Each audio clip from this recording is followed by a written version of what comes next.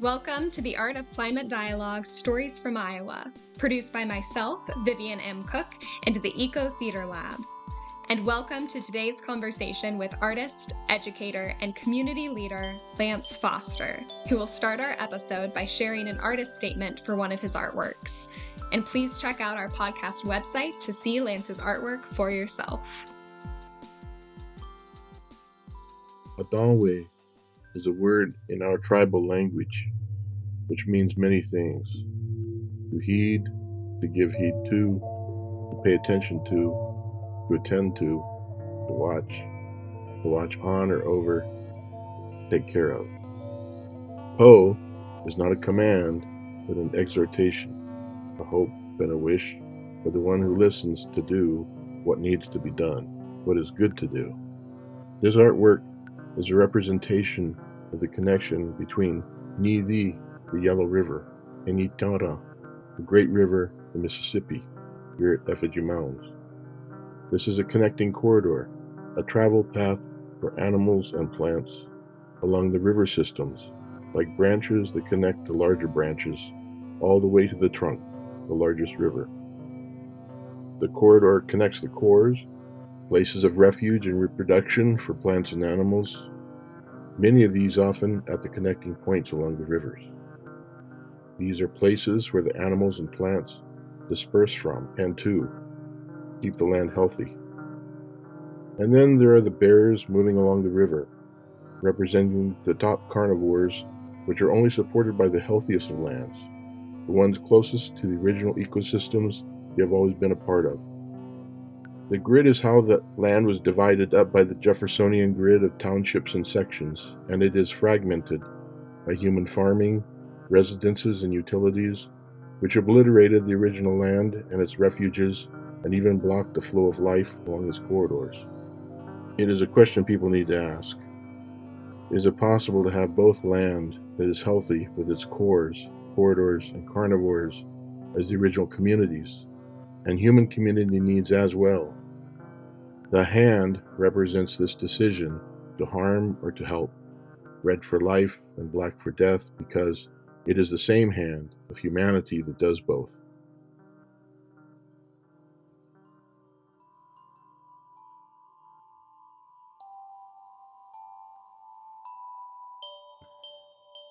Addressing climate change is urgent, but in order to move toward action, we first have to find ways to talk about climate change with one another.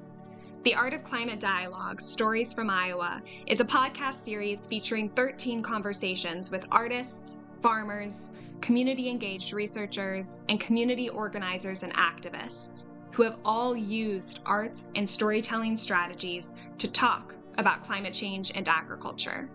Through this podcast, they generously share these strategies so that listeners can implement them in their own communities. I'm Vivian, and I invite you to explore the Art of Climate Dialogue with me. As we enter into these conversations around climate action, sustainable agriculture, and community-engaged arts in Iowa, the Eco Theater Lab and I want to first recognize that Indigenous nations have been leaders in such conversations for centuries and continue to be today. Iowa now occupies the homelands of Native American nations to whom we owe our commitment and dedication. Iowa is now situated on the homelands and trading routes of the Iowa, Meskwaki, and Sauk, Oto, Omaha, Ihanktawa, and Santee. And because history is complex and time goes far back beyond memory, we also acknowledge the ancient connections of many other Indigenous peoples here. The history of broken treaties and forced removal that dispossess Indigenous peoples of their homelands was and is an act of colonization and genocide that we cannot erase. And as a result, Indigenous ecosystems within Iowa have suffered from extraction, degradation, and unsustainable agricultural practices, contributing to the ongoing climate crisis. Understanding and addressing these injustices is critical as we work toward climate dialogue, action, and justice in our communities. My thanks to podcast interviewees Shelley Buffalo, enrolled member of the Meskwaki tribe, Lance Foster, enrolled member and tribal historian of the Iowa Tribe of Kansas and Nebraska, and Sakowis Novus, Plains Cree Soto of the George Gordon First Nation for their collaboration in developing this acknowledgement.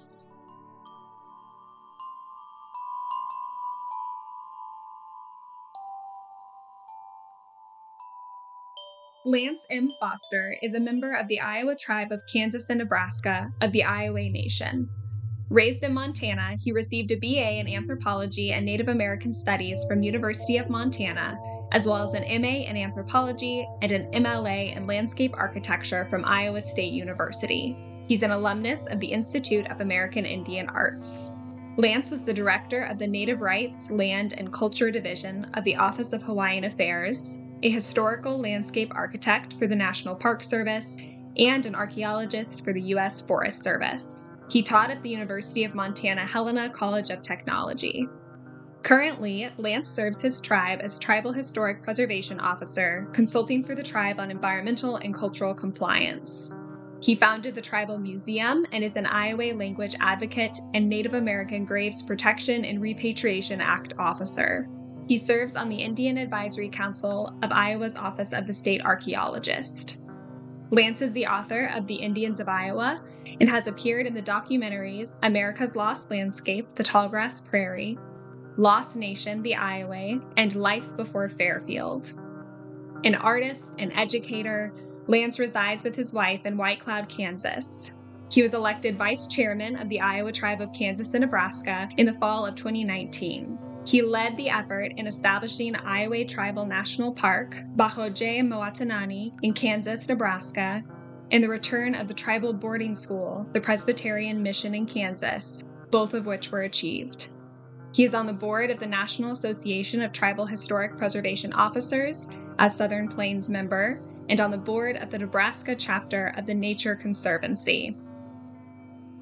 Welcome, Lance, and thanks so much for joining the podcast and for sharing with us the artist statement from one of your pieces.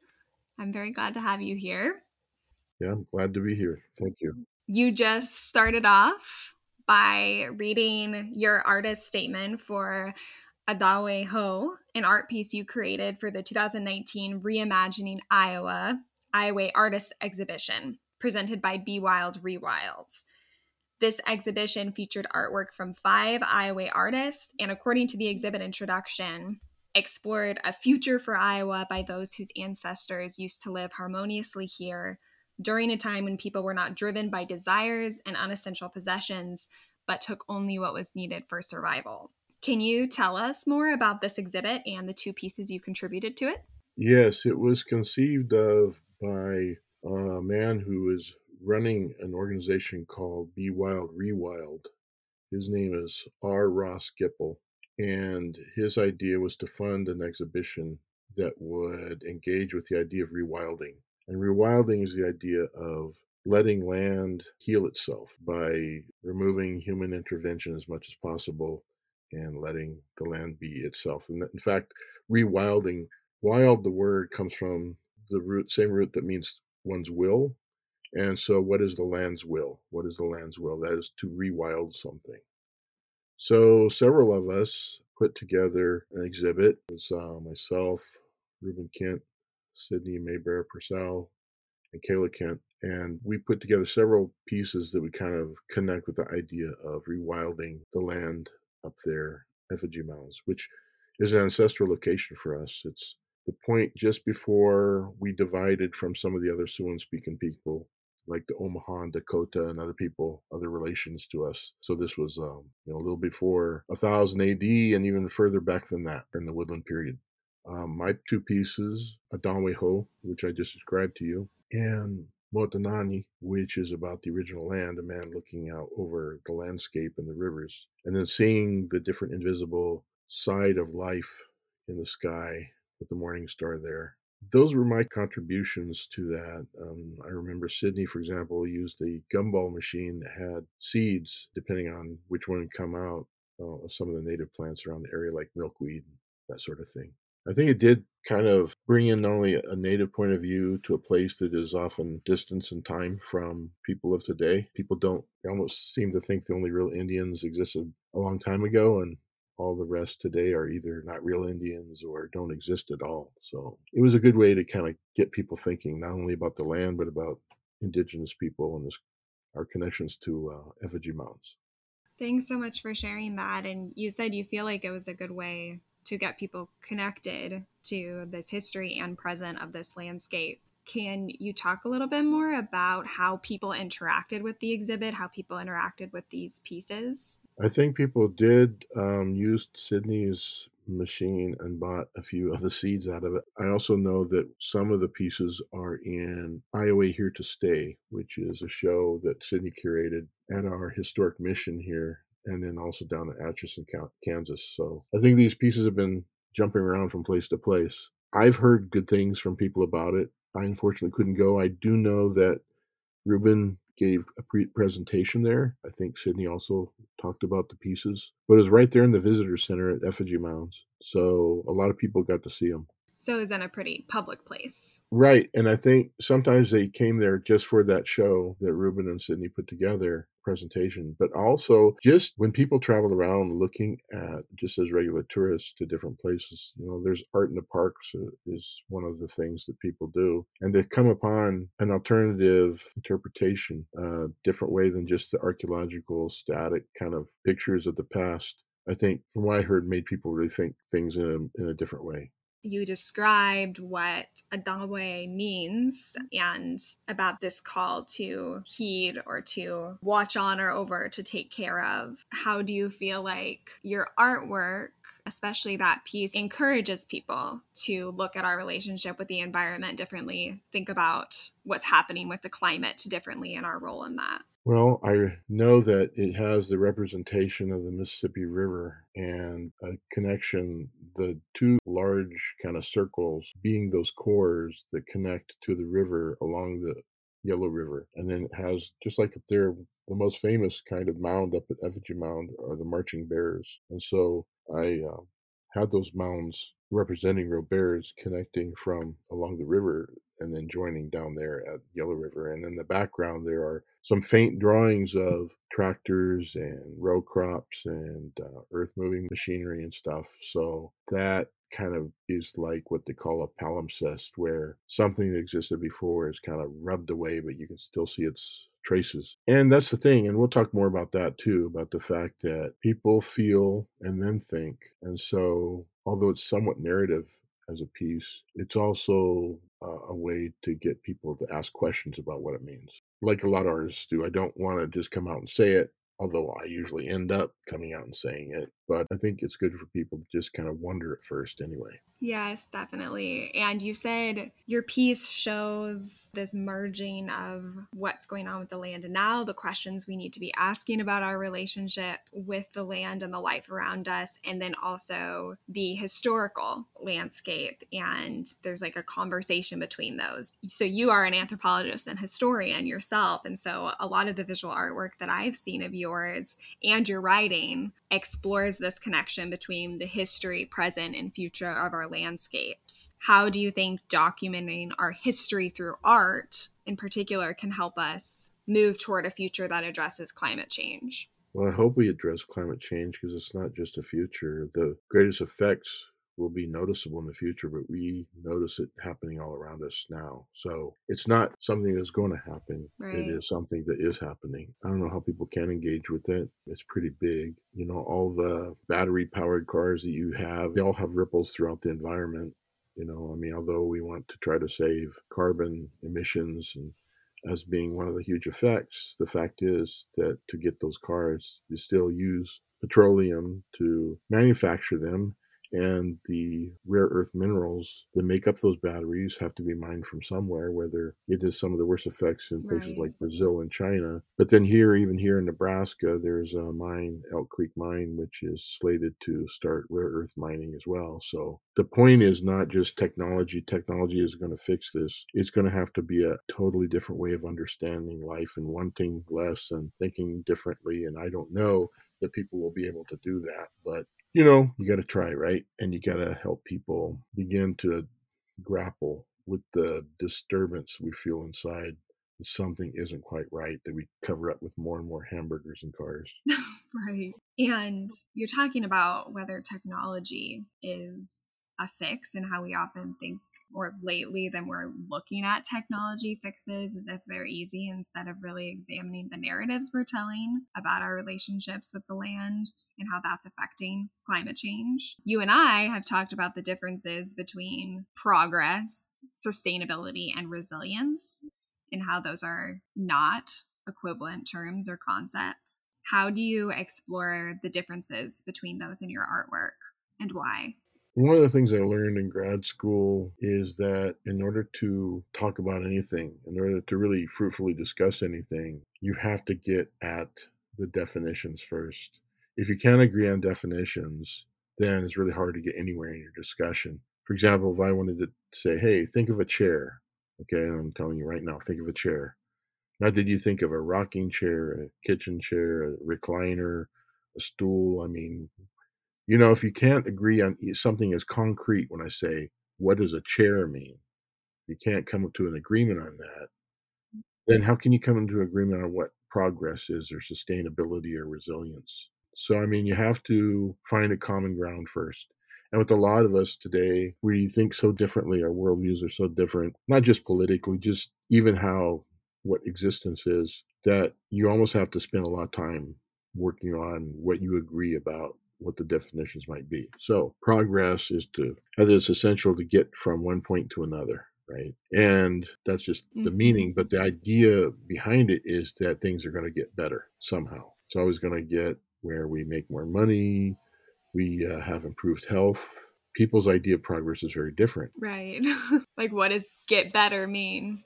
Right. What does get better mean? How do you define that? Sit down with 10 Yeah. people and say, what do you mean by getting better? You're going to have at least 8 or 9 totally different ideas. And sustainability, like, there's a catchphrase now to say, well, sustainable development. Well, okay, if you're developing things, sustainability means that it will be able to carry on at a certain rate. At a certain point, because you have a finite world, how can it be sustainable to that point? I mean, if you want to look at the cycle of rain, that's sustainable because there's only so much water in our system and it goes into the clouds, it goes on the earth, some it soaks into the ground, some goes into the ocean, then evaporation, it goes again. That's kind of like sustainability. Water's on our planet for millions and millions, billions of years in that sense. But how can we be economically sustainable? What does that mean to people? Especially how does sustainability work with progress, or does it? If something what we're doing right now is already destroying things or causing problems in our ecosystem or in the world system, whether it's human or other, the ripples are going out. How is that sustainable anyway? I do think that resilience is something like, for example, when we had the pandemic, the whole idea in the economy had developed from warehouses to the idea of just in time, which means how many boxes of whatever it is you're selling. If 5 are going out, then 5 should come in on a regular kind of conveyor belt sort of idea. So the trucks keep going. You don't ever fall behind. You already always have whatever it is in stock. And as long as the systems are no hiccups like floods or bridge collapses or pandemics, and that flow is fine. But once you hit a pandemic, all the warehouses empty out. And then, like, even now, we have problems with like eggs, right? Now they're talking about smuggling eggs across the border from Mexico because just in time. So efficiency, which is what just in time's about, is not the same as resilience. Because resilience is like having that spare tire in your trunk. It's not efficient because it takes up space in your trunk, but when you need it, it's sure nice to have. So those are the kind of things that people need to discuss before even we decide what we need to do or what we can do. These differences in my artwork, I'm just beginning to engage with that. You said you're just beginning to engage with it, and I know that you have a lot of different modes of art that you operate in as a visual artist and a writer, but also as a community leader, and what it means to design processes for storytelling and for people to come together and talk about these questions. Yeah. I mean, one thing this podcast is trying to explore is, yeah, what you said about the importance of people getting on the same page and even having a conversation to define what we mean by climate change and how it's affecting us, and what is sustainability, what is resilience, what is adaptation. I mean, what I've seen even in my own community is people aren't really talking about it. And I think that's across a lot of our communities, that we don't talk about it enough. And then it's really hard to actually make action plans and to become more resilient together. You said you're exploring these topics more recently, but I know several of the pieces that I've seen of yours that are from quite a few years ago. I think you were starting to ask these questions, at least as a viewer, looking at your artwork. We've talked about a painting of yours titled Wimanje Intui that was in the Iowa Gallery at the World Food Prize Hall of Laureates, and that means our crops. And you've talked about how the history of the World Food Prize, where this piece is displayed, is directly connected to the industrialization of agriculture, which I think brings in a lot of questions about what progress means, because the industrialization of agriculture and the Green Revolution, I think, were seen as great progress, but are now contributing. A lot of those practices are contributing greatly to climate change. So how has your painting, which highlights the origins of Iowa agriculture and Iowa culture, contributed to conversations around agriculture today and in the future, and what progress means?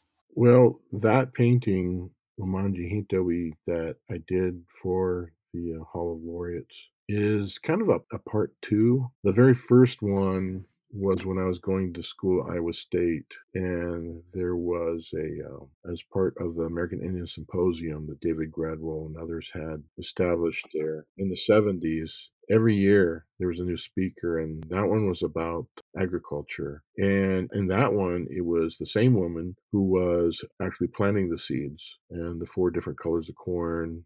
And around the boundary of it, there was a John Deere tractor stylized, kind of talking about today and how a big plume of dust behind it. And even then, I was exploring the idea of our traditions, which are the first 7 feet of the earth are made up of our people who have been buried for thousands of years here. And the farmer going along this tractor and not even thinking about that or about all the things that created that soil that provides him for a living and all the things that we need for materials of the society we live in now. So that was the first stage. And then when the Hall of Laureates, the World Food Prize, asked me about doing one for their gallery because they needed something that talked about the indigenous contribution. At that time, I thought, you know what, let me do the part two, which is in the fall, because the first one was spring planting, and then this one would be the fall when she's getting ready to harvest, and all the things that she planted are ready to go, ready to harvest. And thinking about it, and then visiting it later in Des Moines, walking through the gallery and seeing that.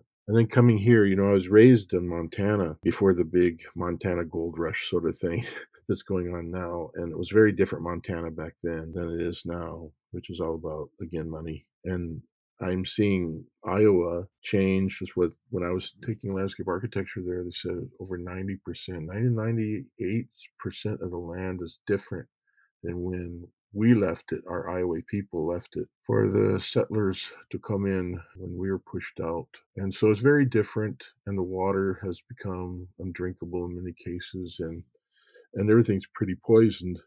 It took me living here and understanding the input that it took to create the Green Revolution that helped to feed the world. Not only though that feeds the world, it creates new products and corn syrup and all these things that also increases diabetes and a lot of it's for fuel. It's not really for food anyway. It's really complex. We all have narratives, right? We all have nice stories because the human being, not only do we learn through images, we learn through stories. And the story is, feeding the world. And it's a beautiful story. But when you look into it and you see that we're not only poisoning through nitrates and stuff that we need to get the green revolution, then it's like, wow. The deeper you look, it's kind of like with a lot of what they call greenwashing, a lot of the solar stuff, you find out that it takes all the mining to be able to do that, or the wind turbines. After the blades wear out, where do you put the big old fiberglass blades? It's never a simple one and done situation. There are always ripples. There are always all these connections to things that at first you don't think about it because you think you're doing a good thing. And the deeper you look into it and you see how many connections there are that create unseen and cumulative effects. that you begin to wonder, and then you realize maybe all I can do is be an honest witness because there's so little that I can actually do about it. But maybe I can help people see more clearly what's happening. And even that, is that good?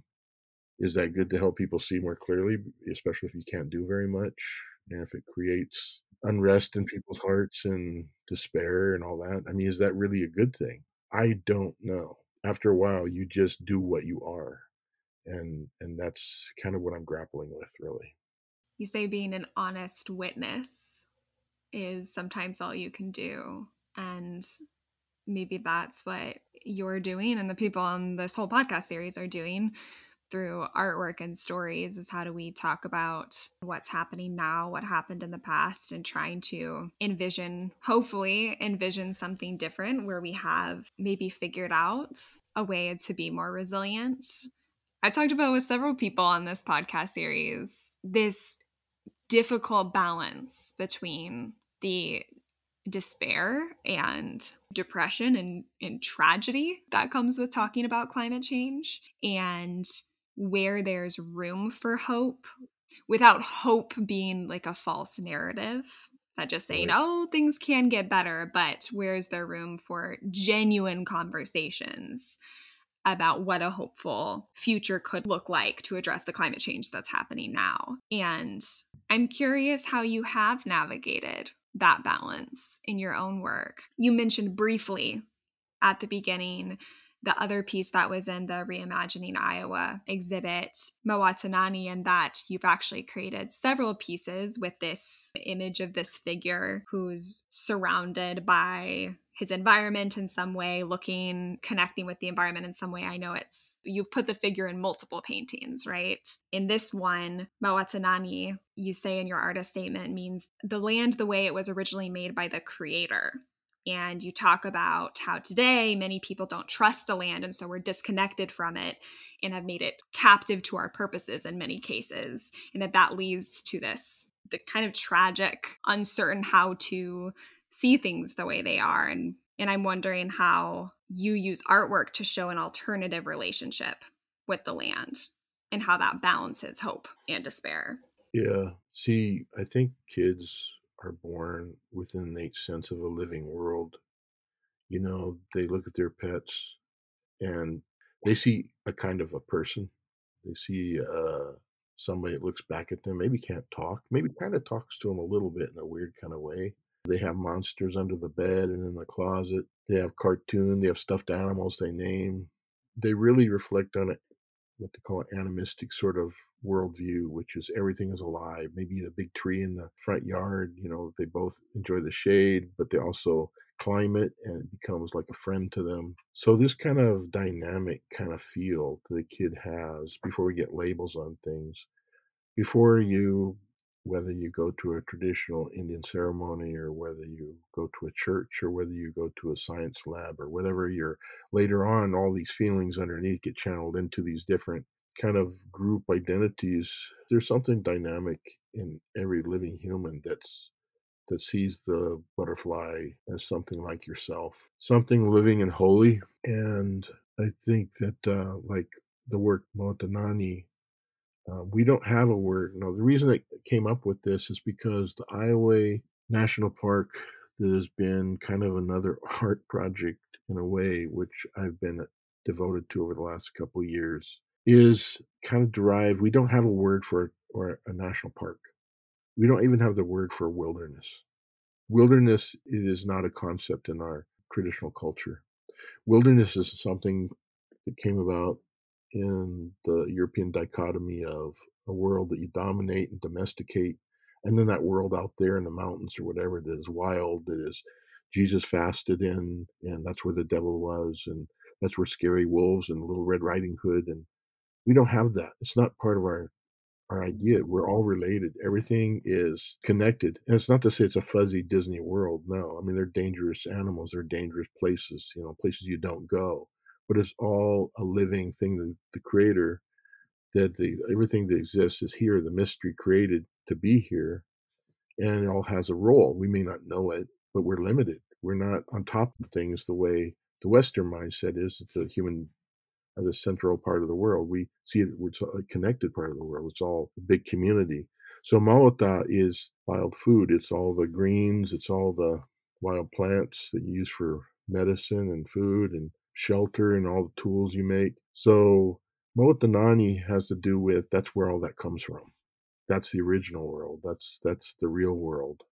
The world we built is on top of that using that, but it's not the real world. When there are periods of collapse in our civilizations, the real world comes back. We saw that during the pandemic when the animals started coming out more and crossing bridges and going in streets and the air cleared, and even Mm-hmm. in India and places where there's a lot of people, nature just for a year or two began to slowly start coming back because that is the real world. And things like money and credit cards and economic systems, those are things we've made up that we all agree to believe in, but they're not the real world in that sense. They will not be forever. They weren't before we came on the scene. So that's kind of what that figure represents. It's like I started painting that sort of figure when I was in my teens and 20s of a man in a vision quest, looking out, trying to understand the mysteries of the world, different places he found himself. And the latest version I have, the sticker I have for the Iowa Tribal National Park has a man and his wife and child there all together because it's a family. Before it was a single person, and now it's really more about how are you connected together, looking out at the future and the world and trying to, I don't know, it's not about living in the past. I do use past imagery because that's what people connect as identifiably Indian. But I've also done pictures with like an older lady out on her stoop in front of her house and broken down cars with sagebrush growing through it, and she's looking at a grasshopper on her cane, establishing that relationship because all of it around us, it's still alive. Now we buried it with our stuff, but it's still there and it's ready to come back. And I don't know that we want it back as a society. I don't know what we see as our end point. We've even got people thinking that it's the Matrix or something somehow, that that's the real world, this computer world in their mind. We're so distanced from reality that people think Mm-hmm. chocolate milk comes from brown cows. So it's a lot of work to do. And if you can find one little piece of it that you can try to help people with, cool, to engage with the world. I taught art for about 7 years up in Helena. I had a lot of veterans from Afghanistan and Iraq and stuff who had gone through some very bad things. And to have just an hour where they could draw and go outside and look at the beauty in things, really understand the beauty and the transience of things. I could see calmness coming over them, and they just really you set them out and pencil and stuff in front of them. You help them maybe do the eye a little bit like this. A little, that's you're going for realism, and they were happy. And I think art can really help heal people, so they can engage with whatever truth they have to face is, whether it's climate change or just something in their own lives. That's something that has come up quite a bit over my interviews in this podcast series. Both the idea that our relationships with each other, like moving from the figure of a man interacting with his environment to the figures of a family and how we have to agree what we believe in. I think that's really insightful to think about is that we make agreements all the time about what we're going to believe or not believe in. And like you said earlier, how we're going to define the conversations that we have to have, whether it's about the economy, the environment, our social relationships, or how they're all intertwined. And I think it's really fascinating how the art that you create, you said you use past imagery because it's recognizable, but it's also showing relationships and how relationships with each other and the environment not only could be, but have been and still are for some people, that having a different relationship with the environment that is more reciprocal, that is more about community, isn't just in the past and also isn't just imaginary, that it's something we can consider now, and that you're doing that with your students or have done that with your students too, giving them opportunities to process. And you've talked about that with me when we've talked previously, is how art can help us process our relationship with the ecosystems we're living in, especially when those conversations are polarizing and can be paralyzing, I think, in a lot of ways. That's true because English is very much an object-centered language. Nouns are put in different relationships by verbs. In our Iowa language, Bakhoje, the language is much more verb centered. It is about action. And in some points, actions become things.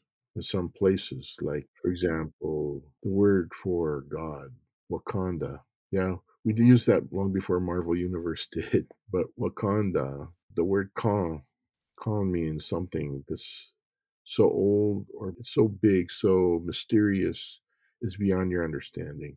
It's beyond all that. And then you put da at the end, and it means a certain place, and wa in front of it become it's something.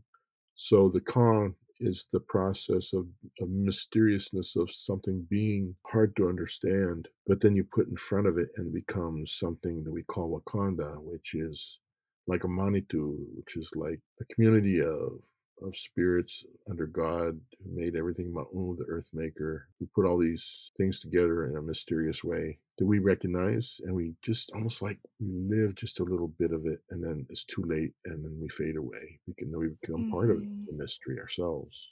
And we always were really part of the mystery. And that's the thing. I think the West is just still not understanding and accepting is that nature is not something separate from human beings. Human beings are part of nature too. So if you want to understand how people need to live or interact, it's you learn that from seeing how nature is and how ecosystems are and how the things that live for a long time, how they are. So art is a process, and you end up with a piece of art that you hang on a wall or something. But and as any artist knows, or any craftsperson of any kind knows, or farmer, when you're doing the work is when you get into another place in your mind, and then the product is something different. The product is something different. Sometimes it succeeds and sometimes it doesn't, but is the process that's as important. And so the process that you see in the ecosystem is really the important thing. I remember there was a saying that every sacred place is where the mystery stopped, and at those places is where you can see the mystery. That's why things are sacred, are whole there. But yeah, it's all stuff to kind of grapple with and try to. And if you say it just like I'm saying it now, it becomes pedantic and you're trying to explain something that really can't be explained. But you can learn things through stories, you can learn things through art. Well, you've said that. You've talked about how art can help us think and ask questions without telling us what to think, that it Right. creates these pathways for people to maybe engage without it being pedantic or without telling people that they're wrong or hitting them over the head with facts and figures that start to become mush because we just are kind of overwhelmed by them all the time. What do you think it is about artistic techniques that can facilitate such a process? You've worked in a wide variety of disciplines and positions in anthropology and history and architecture and archaeology and education and museums and government. You've been in all of these different spheres. So, what do you think artistic techniques can offer to climate dialogue that is unique from other disciplines? Well, for me, I guess I think different than I don't know you're supposed to think because I always just figure I'm being me, and part of what I am comes through in anthropology, and part through art, and part through whatever. So there's just who I am, and sometimes you can find a position that pays in a particular aspect of who you are, and sometimes you can't, and you're out there creating art or taking long walks or whatever. But I think, for example, there are a lot of things we can learn from, say, storytelling. You can tell the same story, Little Red Riding Hood or whatever, from childhood to adulthood, and it's like a flower. Every time you hear it, another petal opens, and you begin the same story you've heard all your life. You can learn more and more from that very same story because it reflects, it kind of touches on something you experienced, as an adult that you didn't experience as a kid. And art's the same way. And that's why artists a lot of times don't like to try to tell what the art's about because they want people to bring themselves to the art and for the art to touch on themselves. Now, some artists get really hoity-toity and weird about it, and that's part of their mystique that they create to try to make a lot of money and convince people they're geniuses and stuff. But the main thing is that art goes beyond words and it goes into something older than writing.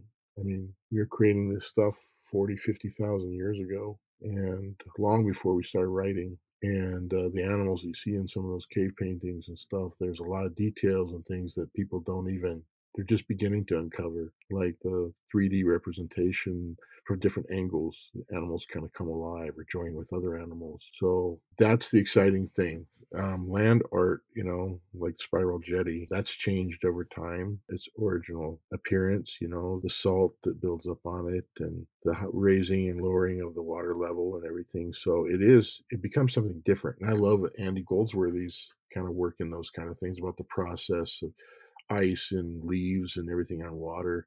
And it is the process is important that he takes pictures of. It's not the end thing, which usually is transient and disappears. But that's not really great in the world of art when you're trying to make a living a lot of times, because then it's about looks matches people's sofas or whatever, which I've been criticized about my colors being too vivid for people's sofas. This is probably a tangent, honestly, but this idea of, what kind of art do people have to make in order to make a living? But then that I think goes back to what you were saying about our agreeing how to define things, and that art in a way that makes a living is for people to purchase and like hang in their homes. And a lot of the art that I think we're discussing on this podcast series is actually art that is meant for public spaces or for people to stumble upon, or Right. like you've talked about, that you have all of this art that you merge with your historical and research narratives to help people connect more deeply with our understanding of history and the environment. And then that you also have the art that you're currently doing that is really public and in community spaces. And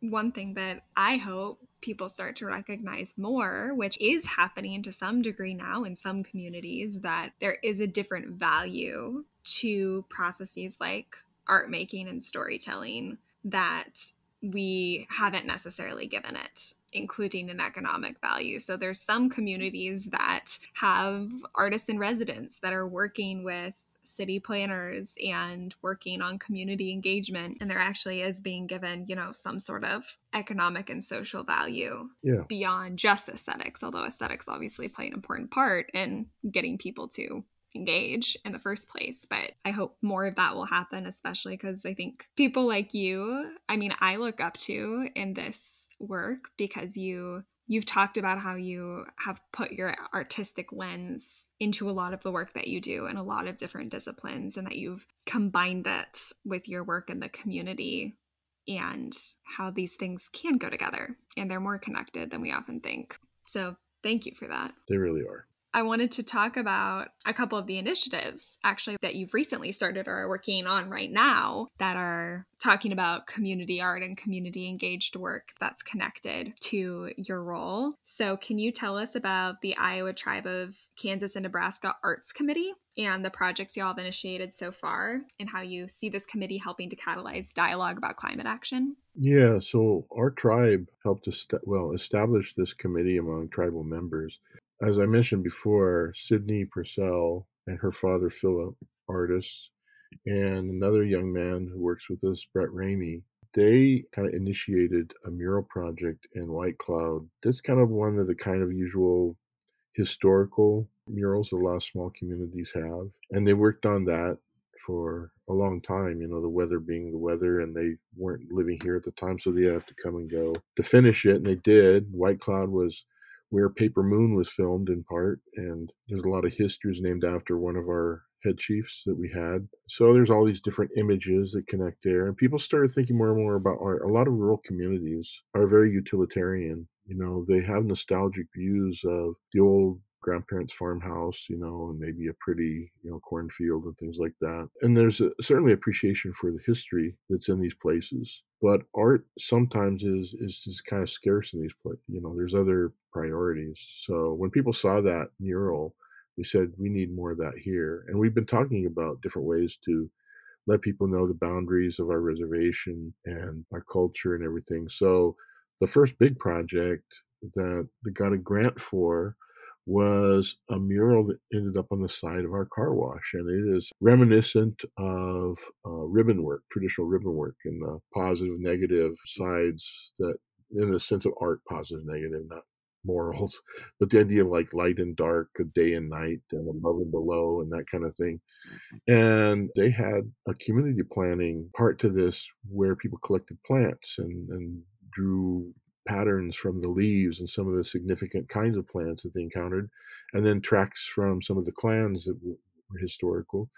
And they put this all together, and it was kind of like kind of a consensus design, and they put it up, and it's a beautiful thing. And people started getting more and more excited about this because art is really about your identity. And we have a bee farm, a honey operation, so there's a design there. The water bottles, all these things that we're trying to do as part of our economic development. So art, as you well know, is just intrinsic, and it's vital to revitalizing communities and expanding opportunities. People feel and respond to art.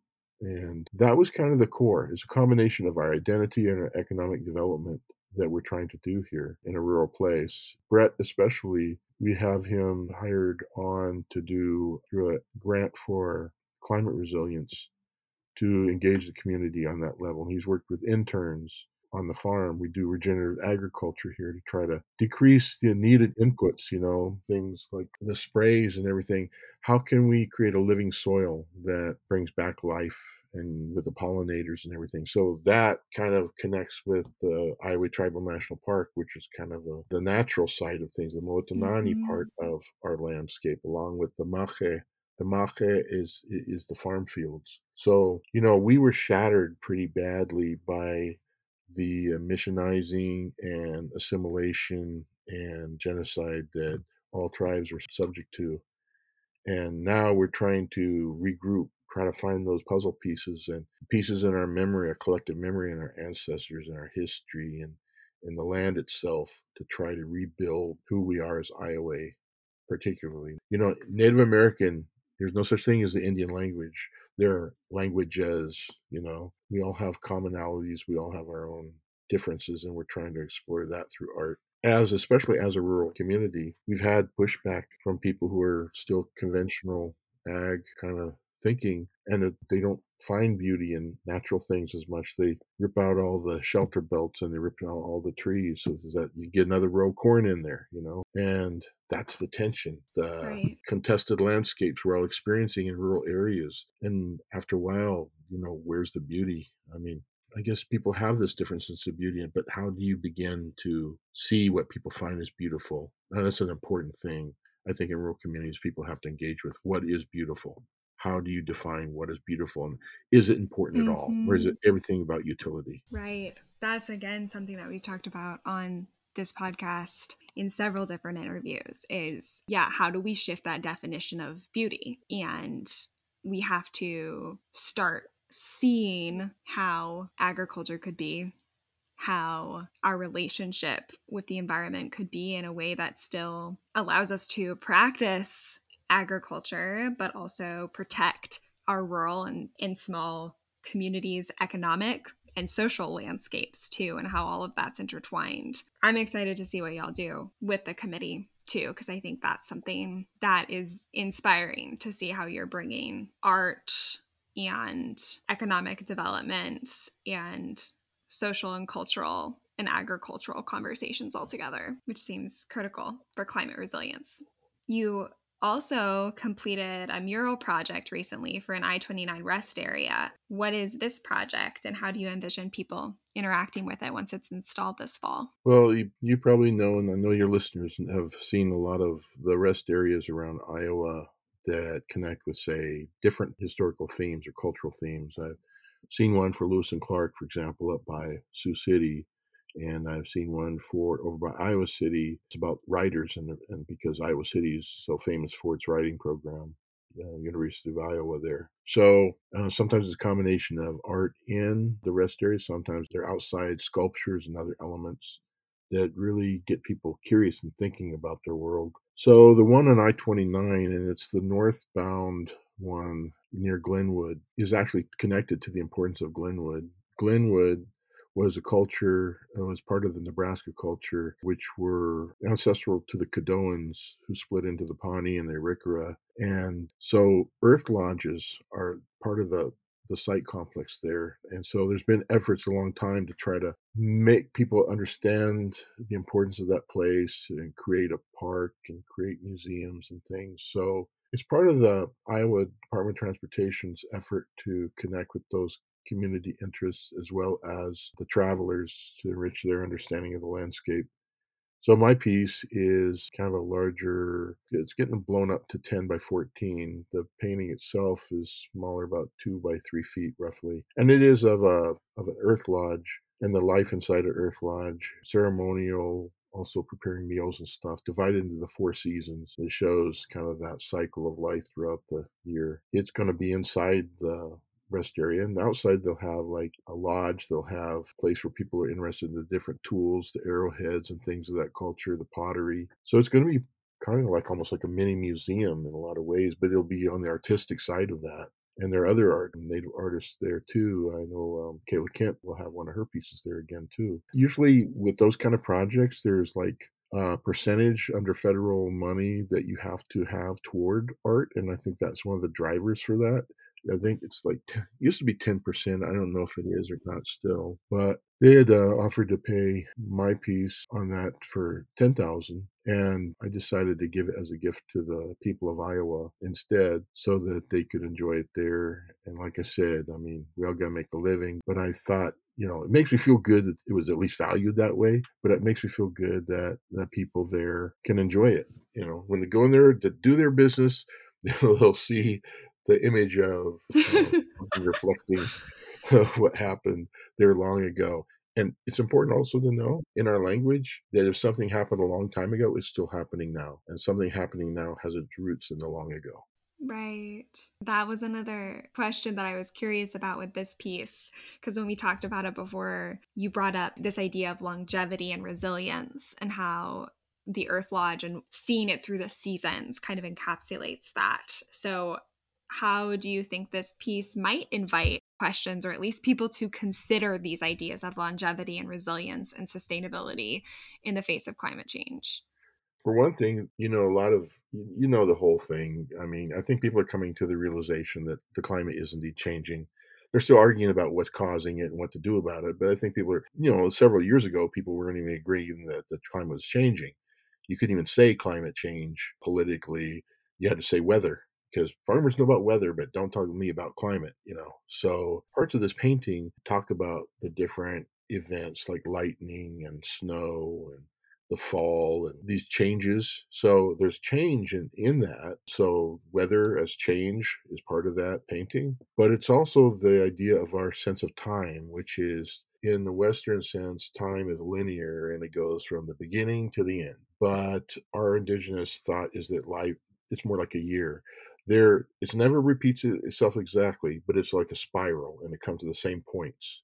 So it starts at a point and it spirals out, but at certain points there's those previous line of the spiral touches another succeeding line of spiral and another event similar to that happens. It's like history doesn't repeat, but it rhymes kind of a thing. And if you look at pre-scientific, pre-Christian, pre whatever, you go look at Ragnarok, you look at the Norse mythology, at the beginning and the end of worlds. It's that same kind of it starts, it goes through this thing, it ends, and then it starts again. So I think that in one way that will help think about seasonality, but also in a larger term about things that happened in the past may happen again. Both this piece and the work that y'all are doing with the committee are focused in particular on public art that is easily accessible in community spaces. Like you said, people will Right. come upon the mural while they're going to do their business, and a lot of people are going to stop that way.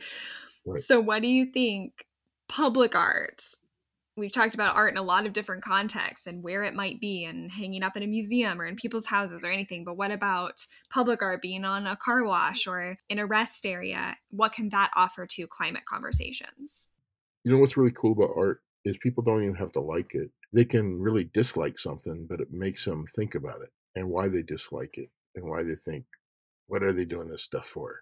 Because the two kinds of art you're talking about, the kind that hangs in museums or the kind that hangs in people's offices or stores or places of business, their homes, that's the private side. And it may spark conversations within that group, but it doesn't spark community conversations. The museum's mainly about an artist's place in history and its importance in the world of art. I like art. I'm not really a fan of the art world because they're really different things. I like the doing of it. But I think public art is a way to get things going, is a way to get people saying, "Hey, did you see that weird thing over there? What's the deal with that?"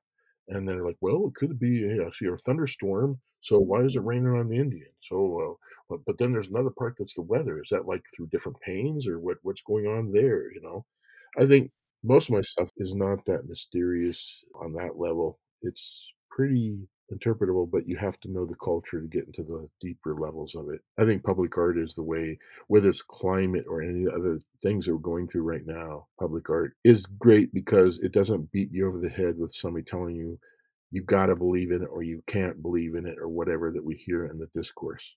You said earlier that often artists intend for their pieces to create a dialogue. That artists sometimes don't want to talk about exactly what their pieces mean because they want to people who are viewing the artwork to bring their own interpretations, their own perspectives, their own experiences to that piece. And in that way, putting it in public spaces invites a conversation or people to ask questions, which it sounds like the work that you've done is already doing, which I think is exciting as well. And we've talked about how, especially with public art, I think it can be hard to see the impacts or what questions people are asking because you're not always there. Like, you're not going to sit outside the I-29 rest area and just watch people interact with your artwork for days. It's sometimes hard to see the impacts. I kind of like just accidents. I kind of think the world has a pattern to it. For example, I'll tell you about a mural I did up in Helena, which was downtown Helena, which went through urban renewal, destroyed a lot of the things that people remembered there. And one of those parts of downtown was Chinese restaurants and part of kind of remnant parts of what had been Chinatown. And I painted and put the names of some of the businesses there, and I kind of did kind of a ink drawing, kind of looked like ink of one of the old men that lived there at one time. People remembered, and it got a lot of notice, good and bad. The bad was that somebody painted a swastika on his forehead because that's where people are at these days. But the good was some of the Chinese families that knew each other a long time ago, they had not talked to each other for decades. Not necessarily, they just drifted apart, right? But in talking to each other, hey, did you see they did one about, the restaurant, and they started talking, they got together. These families reconnected after a couple generations where they had big dinners together. They started talking again. And I think that's the kind of thing I like to see. I like organic things that just develop. I don't like study guides. I mean, they have their place, but I think the whole point of art a lot of times is to provoke thought rather than tell people what to think. And knowing that there will be unanticipated ripple effects. Right. And that's what I think is exciting. To me, that's part of the art too. You said these conversations, these unanticipated ripple effects are part of the art, right? You said that as a community leader, you feel that the artwork you most often create now is actually designing ways for people to connect to the land and to each other and to tell their stories. Can you talk a little bit more about this? Yeah, our Iowa Tribal National Park. It's not clay. It kind of is clay in some places, and it's not art, and it's not oils and watercolors. It is a living place, and sort of like found object art.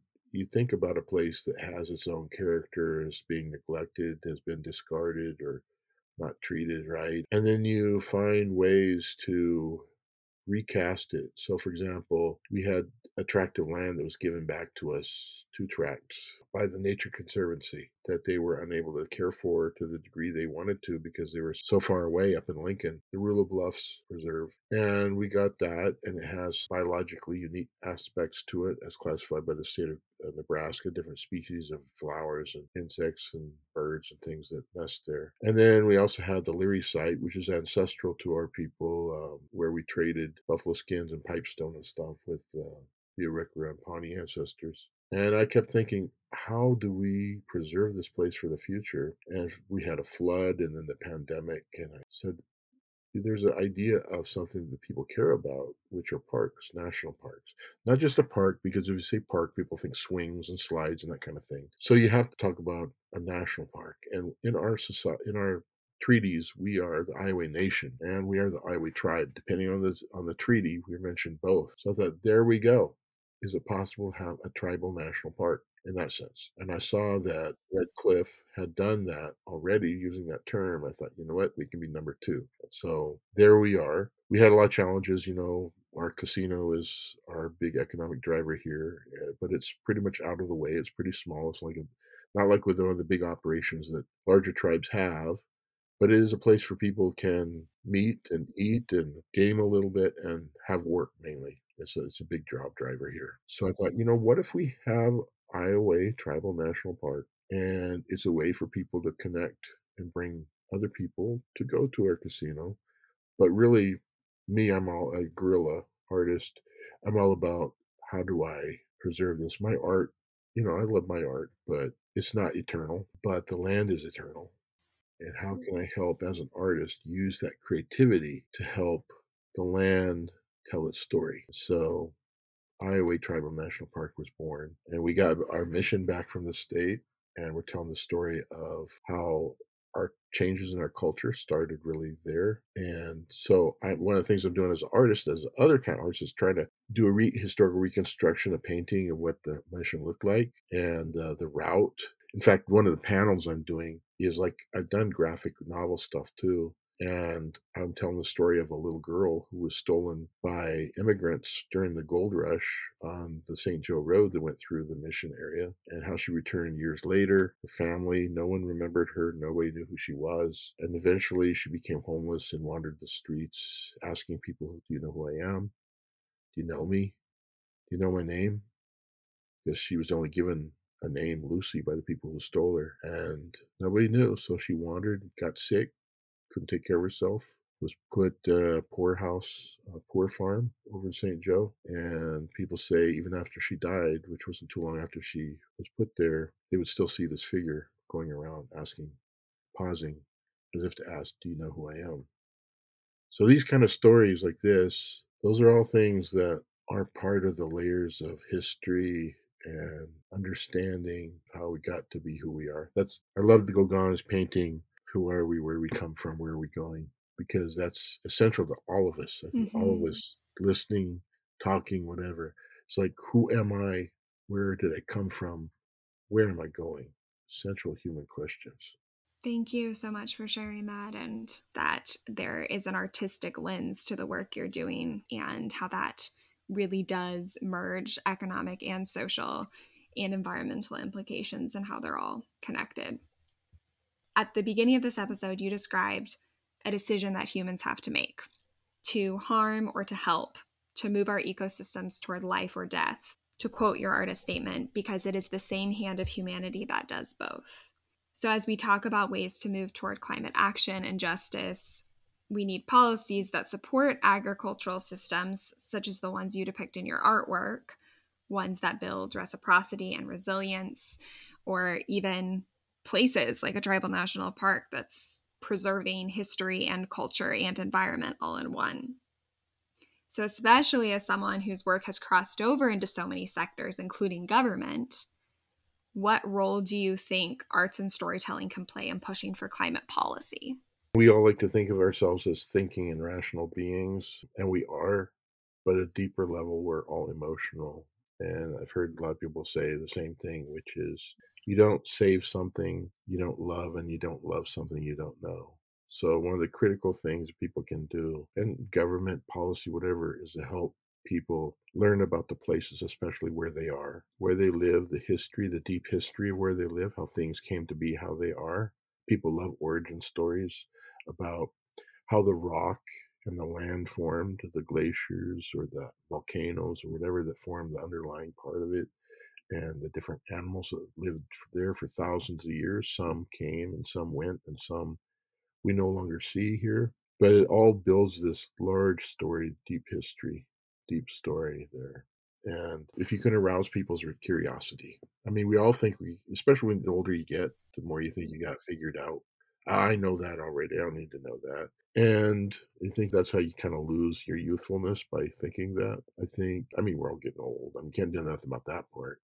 But at least your brain, you can stay somewhat youthful that way. And that will kind of echo through your body a little bit. So I think that it's important for you, for your children, for your grandchildren to always be curious about where you are, where you lived, who you are, how you got where you are, where did you come from, and don't have the pat answers.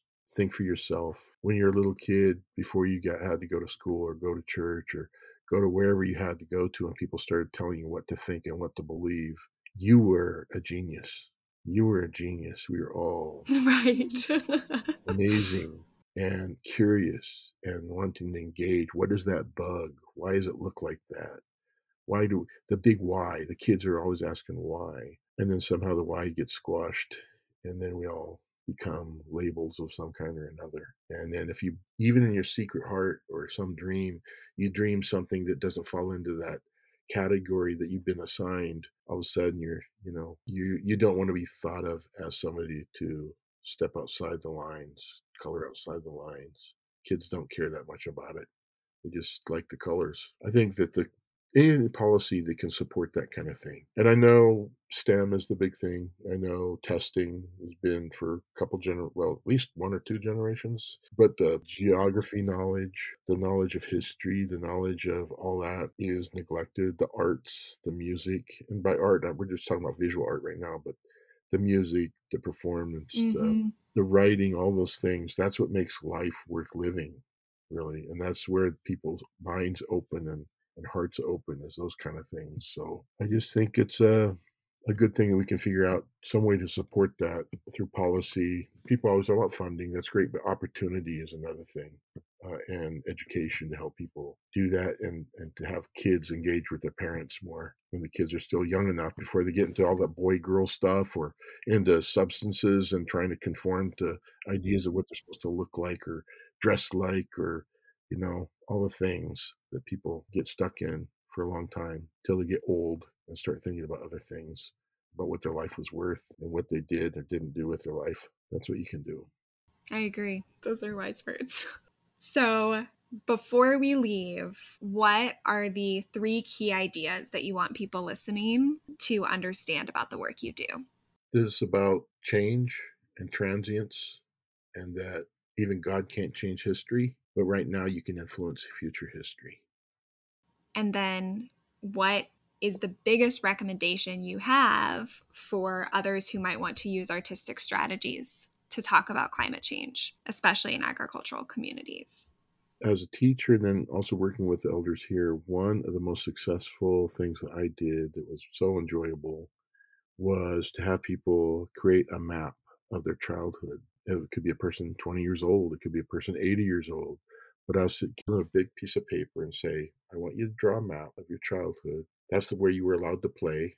You could boundaries like you're not supposed to go past this street or that field or that ridge or whatever that you could play. Some people I was shocked to find out they could only play in their backyard, right? So it was a fence, on a tree or whatever it is. The older you were, the farther those boundaries were, the more recent. Most of the time, people had very small footprints they could operate within. But I say, try to draw that from your past, and then you can do it any way you want. You can do it realistic. You can do stick figures. You can do whatever you want, and then write little notes. This is the dog that everybody was afraid of, or don't go by the old man because he shoots at you, or whatever it is. So that's something that I think rural people or people who are non-artists or people who are urban, whatever you're at, everybody could map out their lives and a place they remembered from their childhood about what they could and couldn't do there. And then I say, now compare it to now and what has changed. And inevitably, there's some development. Some buildings are torn down, some are whatever, some places are built up. And so you couldn't go to that pond anymore because there's no pond there anymore. And so people start thinking about change. And then from change, they start thinking about, well, you start thinking about maybe, do you remember some storms that used to happen? What some of those storms were like? Or what's different from now compared to when that was happening? Anything different? Sometimes there's not much different, but it gets people thinking. You don't tell them what to think, but you open up their memories so they can make it more available to them to consider change. That's a wonderful idea and exercise and seems applicable in not only communities, but in a lot of different situations and in different disciplines. A lot of people say they can't draw, My mom told me she couldn't draw, even though when I was a little kid, she drew the word boy and it would make a little boy's face out of it with glasses. And she'd say, "No, I can't draw. I can just draw a couple things." Well, she's gone now. She passed. But she did the class under me in drawing. I taught her how to draw. And she drew recognizably her two grandsons. And she was amazed that she could draw. So what I want to tell people is that you may think you can't draw, but you can draw. You can make marks. And there's just like Bob Ross would have said, it's all about, making that you can do it. It'll make you happy. It'll be something in you that when you draw, it'll open something up in you that you haven't felt for a long time. You don't have to draw like anybody else. Just draw like yourself. That's good to remember, especially when you talked about how the process of art is what can be the most meaningful in creating dialogue. Right. So making sure people understand that we just have to reconnect with our ability to play and be creative. Right. Make something. How can people connect with you and your work? I do stuff on Facebook. Go to I-29 when it opens up. Or to the World Food Prize. Yes, definitely. And then 2025 is when we plan on opening Iowa Tribal National Park, although the Mission Museum is open now, and we're just beginning to install different exhibits in it. So 2025 we'll be opening, and we'll have a permit system because our priority is to preserve the land, not create a tourist trap. Wonderful. Well, people have to check out that in 2025, and then I-29 the mural is going to be open later this year. So, yep. And we'll have information on the podcast webpage about where to find your work too. Sounds good. Thank you so much for joining us on the podcast, Lance. Well, thanks for the conversation. I appreciate it.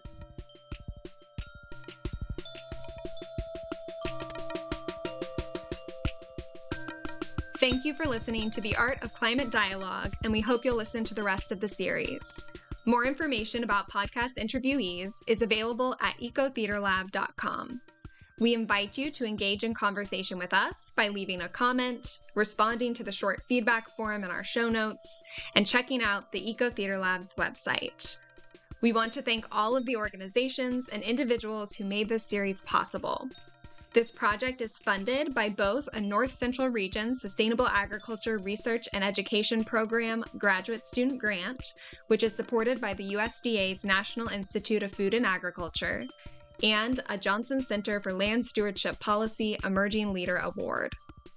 Our podcast consultant is Mary Swander, our podcast musician is Omar Dakuk Mercado, and our podcast artist is Mosel Nita Singh. Our podcast land acknowledgement is adapted from text developed by Lance Foster and Sakawis Nobis, and from conversations with Shelley Buffalo. Rosie Marcoux-Rowe is our podcast editor, and I'm Vivian M. Cook, Community Engagement Director for the Eco Theater Lab and the Art of Climate Dialogue, podcast producer and host. Take care.